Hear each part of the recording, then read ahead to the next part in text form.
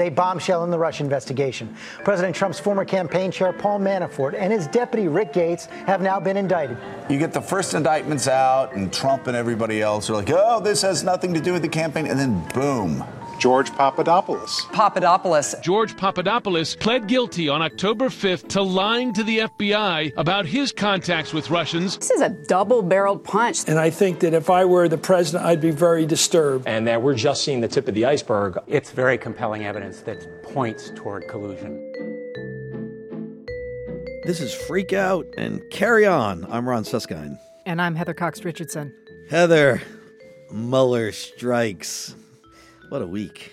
You know, you talk and you talk and you think and you posit, but then rubber hits road. Rule of law. Somehow everything is different as of Monday. Once you get to the prosecution, once you get to the expression of what law does, which is bring judgment and accountability, bring foundations of what all democracies rest on, to a moment of madness. It's happening. And we are all now inside of a new novel, a powerful, exhausting, and absolutely irresistible novel of the wheels of justice turning. So Monday morning, Special Counsel Bob Mueller indicts two associates of Trump, Paul Manafort, former Trump campaign chairman, Rich Gates, a longtime aide to Paul Manafort, and a campaign advisor. The charges include money laundering, failing to register as a foreign lobbyist around their work for a pro-Russian Ukrainian politician, a giant pile of evasions, money laundering, tax evasions. For Manafort, it could amount to 80 years in a penitentiary. Obviously, that's more than would ever be expressed in terms of a prison sentence, but daunting. This is big news. And Trump tweets out after this big news pops, no collusion, no collusion. It's before I even met this Manafort guy. And then boom, literally like call and response, the second shoe drops. And we learn that Mueller has also been sitting on a guilty plea from George Papadopoulos, a former foreign policy advisor to Trump. Papadopoulos seems to be working with Mueller now. Once people get into the guts of the thing, they find out he was arrested in July. And at that point, based on all estimations, looking at the filing, the indictment, it seems as though he has been wired or a source going inside Trump Village to talk to other members of the team, his former colleagues, and gathering information that now is pertinent to this investigation. What we don't have is a smoking gun yet showing collusion with Russia. We have lots of intent without a realization of that intent. But it is now becoming clear, I think, to many people, a kind of tick-tock of events during the election year and what was really going on behind the curtain. So, Heather, how does this feel for you, Madam Historian across the table? What are you seeing here as to where we've been, what we've learned across 100, 200 years of American history, and what you're learning now? It's an interesting time to be alive as a historian, and I will say that I knew this was coming on Monday, but I expected it to be somebody very low level, and that's what I kept saying to everybody. And when I picked up my phone in the morning and saw when I first picked it up, nothing had happened, but when I saw the first two indictments, I was shocked at the level they were at. And then of course, I saw the thing about Papadopoulos coming down, and I got very quiet and introspective all of a sudden. And I actually sat down last night and I wrote a letter to my children, because to see a Republican-appointed special counsel, Robert Mueller, marshal in quiet and all of his people so loyal to him that they followed the rule of law without leaking to the press, without tipping their hands in any way that they had flipped Papadopoulos as long ago as they did, to take their belief in our system and to say, you guys can bloviate all you want, you can have the news media, you can do all those things, but by God, we are a nation of laws, and you people have apparently broken those laws, and we are going to hold you accountable. It was the moment when politics became law and the very central moment of what America is all about. And to me, it was a very profoundly moving moment, and I made sure to mark it not just in a letter that I put away for my children to say, you lived through this, but one that I also said to my students. This is not a partisan moment. This is a moment when the American government is asserting itself as the beating heart of our democracy. That's evocative. Heather's letter to her children.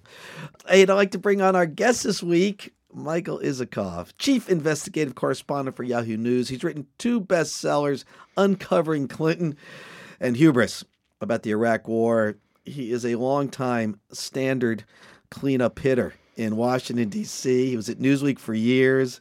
He and I used to compete against each other from time to time and also walk our dogs in a nearby park. He's now working with David Corn to write a book investigating the Trump-Russia connection, which I just saw in the newspaper. It sounds like you just inked that contract. Congratulations. Michael, welcome. Hey, good to be there. And I got to say, that was a very good Alec Baldwin imitation you did. I was very impressed. Well, thank you. Thank you. Right. I'm a tall blonde man. He's darker. So that's congrats to you. Yes. Well, thank you very much for that. So, Michael, let me ask you the 2 big takeaways from Monday's news. You're right in the thick of it. What hits you as A and B that is now roiling through that nice noggin of yours? Well, look, there was a lot there. There was a lot of meat on the bone, and we learned a lot. Let's start with Papadopoulos, because in some ways that's the more significant one, because it relates to what was going on in the campaign. The Russian government, through various cutouts, most likely connected to their intelligence services, were making a concerted effort to cultivate and ultimately penetrate the Trump campaign.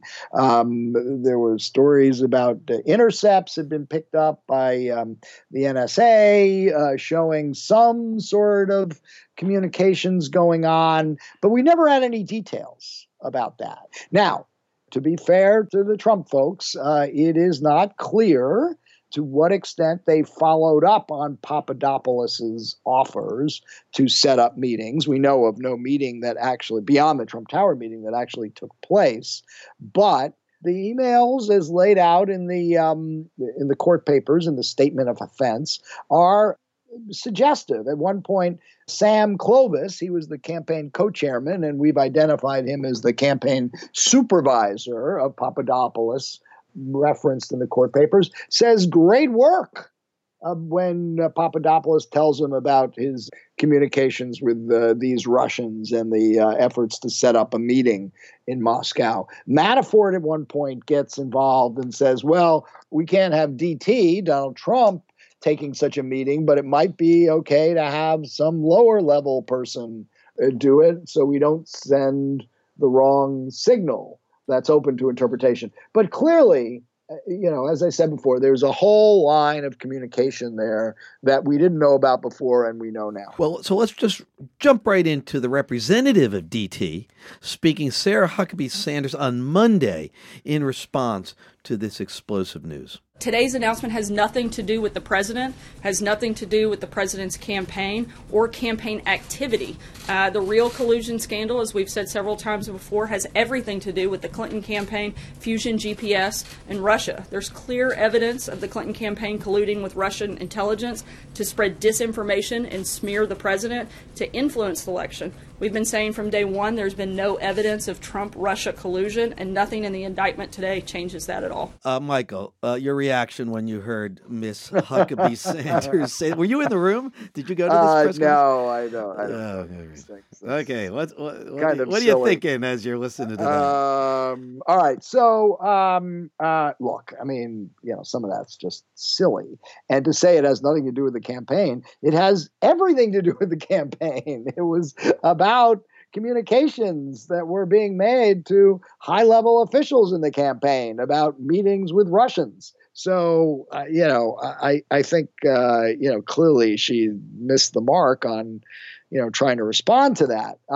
Now, we haven't even gotten to the first indictment, which was Manafort and Gates. Manafort was the campaign chairman, who was indicted yesterday on money laundering and tax evasion charges, but also on being a foreign agent for a Ukrainian political party that was aligned with Vladimir Putin and collecting millions of dollars to do that and directing a covert campaign to influence U.S. policy relating to Ukraine sanctions. Well, he was chairman of a Ukrainian campaign, not an American one. Heather? Can you lay out, Michael, for people who are not maybe following this as closely as the politicos around, why it's a bad thing for a campaign to be working with Russia? The Russians made a concerted effort to influence our election, and they spent money to do so. They took out ads covertly through fake accounts in Facebook. But that was only one facet of a multi-dimensional, really unprecedented campaign by the Kremlin to interfere and meddle in our election, include hacking the Democratic National Committee, hacking the Podesta emails, weaponizing those emails for political effect by giving them to WikiLeaks and other websites, hacking into voter registration databases at the state level, and doing this, very sinister information warfare campaign on Twitter, on Facebook, on YouTube, all of which was designed to disrupt, at a minimum, our democratic process. And the U.S. intelligence community concluded that its purpose was to denigrate Hillary Clinton and promote Donald Trump. The question that has been on the table for some time is, were the Trump folks, was anybody in the Trump camp a party to that? Yeah, it's the old Watergate question. What did you know and when did you know it? And that question is being directed at Donald Trump himself. What's interesting about this moment, I think finally people are arriving, Michael and Heather, at a kind of coherence when they just line up events, some of which they may recall, some of which were quite striking during the campaign. And it's almost like now that you can see behind the curtain, see in three dimensions, it all starts to make sense. I mean, let's just run through a very, very short timeline that makes it all, I think, fairly clear. In March of 2016, John Podesta's email is hacked. Now, just a couple weeks later, in April, George Papadopoulos is told the Russians have dirt on Clinton. It's all very fresh. Then in June, it all goes month to month. June 3rd, the Crown Prince prosecutor of Russia emails Donald Trump Jr., says he can, quote, provide the Trump campaign with some official documents and information that would incriminate Hillary Clinton and her dealings with Russia, unquote. 4 days later, June 7th, in a speech, Trump promises that he's going to give a speech where he'll be discussing all the things that had taken place with the Clintons. Then, just 2 days later on the 9th, Trump Jr., Kushner, Manafort meet with Russians at the Trump Tower. It's all condensed a few days later. They claim they did not get the incriminating information they were hoping for. Trump never gives that speech. But here, from mid-June to mid-August 2016, Papadopoulos tries to set up meetings one after another with Russians and Trump officials. He's quite ardent. Jump ahead, we're almost done. July 27th, Trump gives this extraordinary speech requesting that the Russians find the 30,000 emails that are missing. And if you do and release them, you will be rewarded. I love that construction, rewarded. Russia, if you're listening, I hope you're able to find the 30,000 emails that are missing. I think you will probably be rewarded mightily by our press. Of course, the Russians don't get rewarded by the press. It was almost like he was signaling to them in public, which, as you know, Michael, from the intelligence reporting you've done and I've done, this is often a technique where an official who can't be seen anywhere near the fire, much less the cause of the smoke, signals in public under coded language to make clear to someone else that he's in the know. This is something we've seen time and again. An old CIA trick that we ran into, Michael, during weapons of mass destruction. Remember, the foreign minister of Iraq wore a certain suit addressing the United Nations to signal to Trump, rather to signal to Bush and Cheney that he was in our bag. He was an informant. Here, Trump is. You got a good memory there. Remember Sabri? Remember that? So here Trump seems to be signaling to the Russians that there's a deal, a quid pro quo. You get those emails out in time, and there will be rewards. Now, obviously, the rewards the Russians are looking for is the lifting of these painful sanctions and various other provisions that ultimately the Trump campaign provides after election. I mean, once you line this up edge to edge, you start to see, wait a second, there is a coherence to this. And finally, the last of this TikTok is on October 7th, hours after the Hollywood Access tape, which of course is disaster for Donald Trump, or seemingly so. WikiLeaks finally begins to release the explosive Podesta emails on cue, which begin the grievous damage to the Clinton campaign. I mean, it's almost like if you line up Trump, the Russians, and Julian Assange from WikiLeaks, they are really working in a coordinated, integrated effort as though they're one campaign. Yeah, look, when you line it up that way, it sure looks pretty damning. So the question remains, were there private signals that were being sent and private messages that make it clear that the Trump people were complicit, knowledgeable about what the Russians were doing?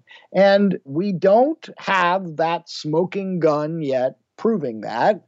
I say yet, and that's perhaps unfair in and of itself. We don't have that smoking gun proving that. We have a lot of really suspicious communications and events, when lined up the way you just lined them up, can look really damning. But in order to, if you were in a courtroom, you'd still have to come up with the witness who can say, yes, I was there. I heard Donald Trump or Donald Trump Jr. or Steve Bannon or Jared Kushner say, we need to get in touch with the Russians about this, or we need to wait to hear from Moscow about this. We don't have that. We don't have the John Dean. We have right now George Papadopoulos. And while it's fascinating reading, Papadopoulos is not a John Dean. John Dean, let's place him. John Dean was special counsel to the president, President Richard Nixon, young, very young. Seemed like he was even younger in his early 30s. It looked like he was about 25, and he is the person who turns. He steps in front of the hot lights of the Senate committee, and he lays out the letter and verse of what happened with Watergate, how Nixon covered it up. And he says famously, there is a cancer on the presidency. There's no doubt about the seriousness of the problem we've got. We have a cancer close to the presidency that's growing.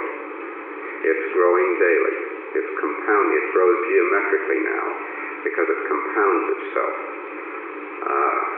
That'll be clear as I explain, some of the details of why it is. And it basically is because, one, we're being blackmailed.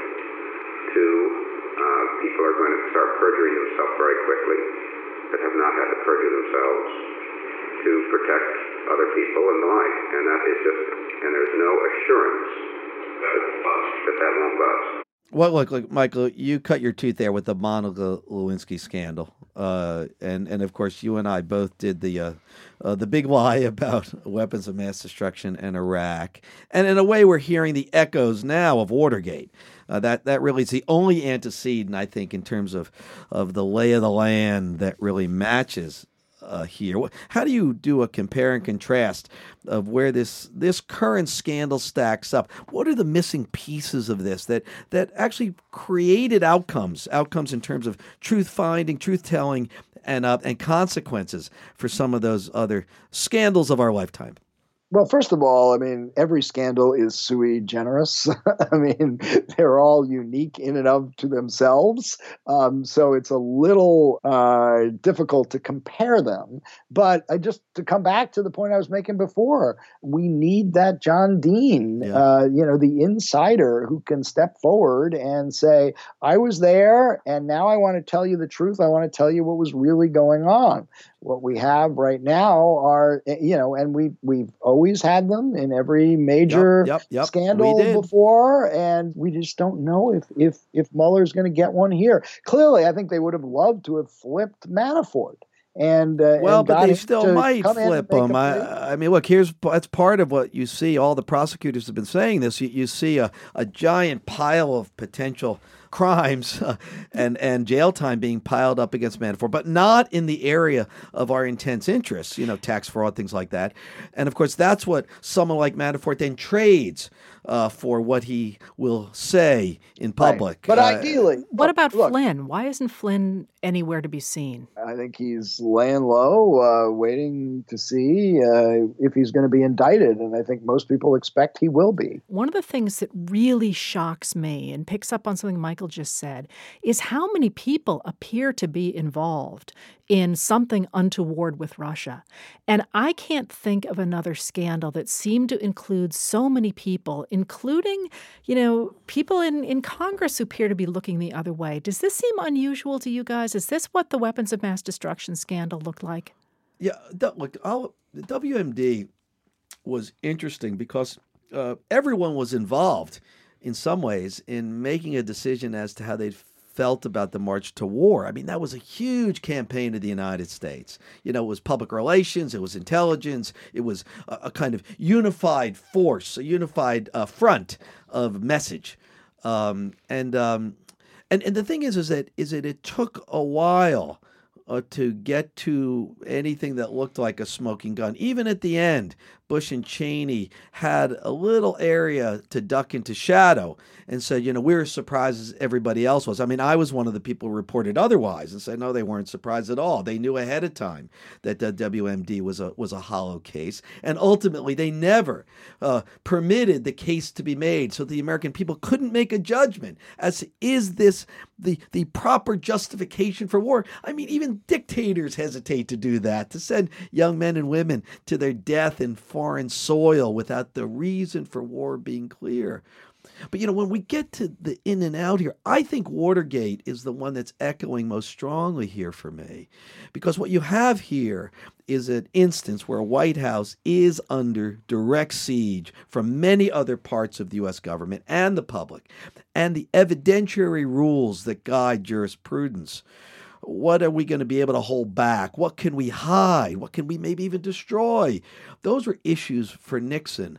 But when we step back from Nixon, we say, hold on a minute. That was a panty-ante burglary at the Watergate, where they're trying to get to, Daniel Ellsberg's psychiatrist's, records and other almost small, dirty tricks. Well, to discredit their opponents. No doubt about it. The theme was the same. It was in the famous words of Ron Ziegler, was a third-rate burglary. What the Russians of the DNC, what the Russians pulled off in this one was a first-rate burglary of the DNC, in which they got thousands of emails and internal memos and then used them for political effect. So in that sense, what happened last year with the Russians dwarfs in magnitude what the Watergate burglars were trying to do in the Nixon scandal. I mean, let me just throw this out to you, Michael. What do you think give me a prediction. A month from now, if we had you on the show,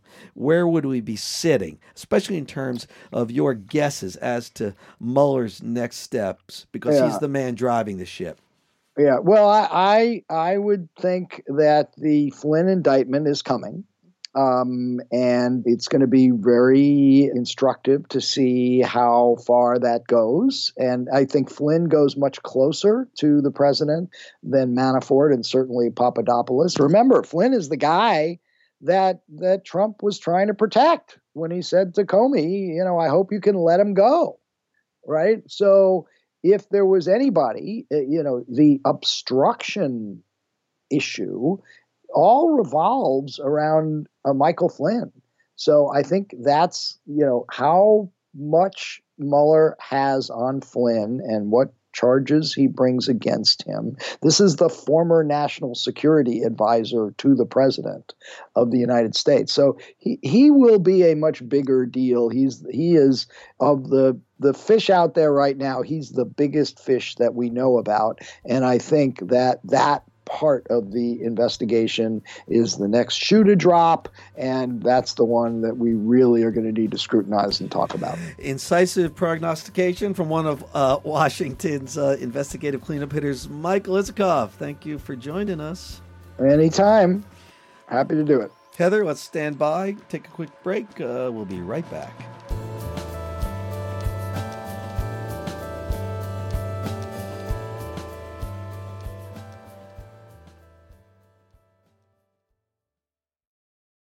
Okay, we're back.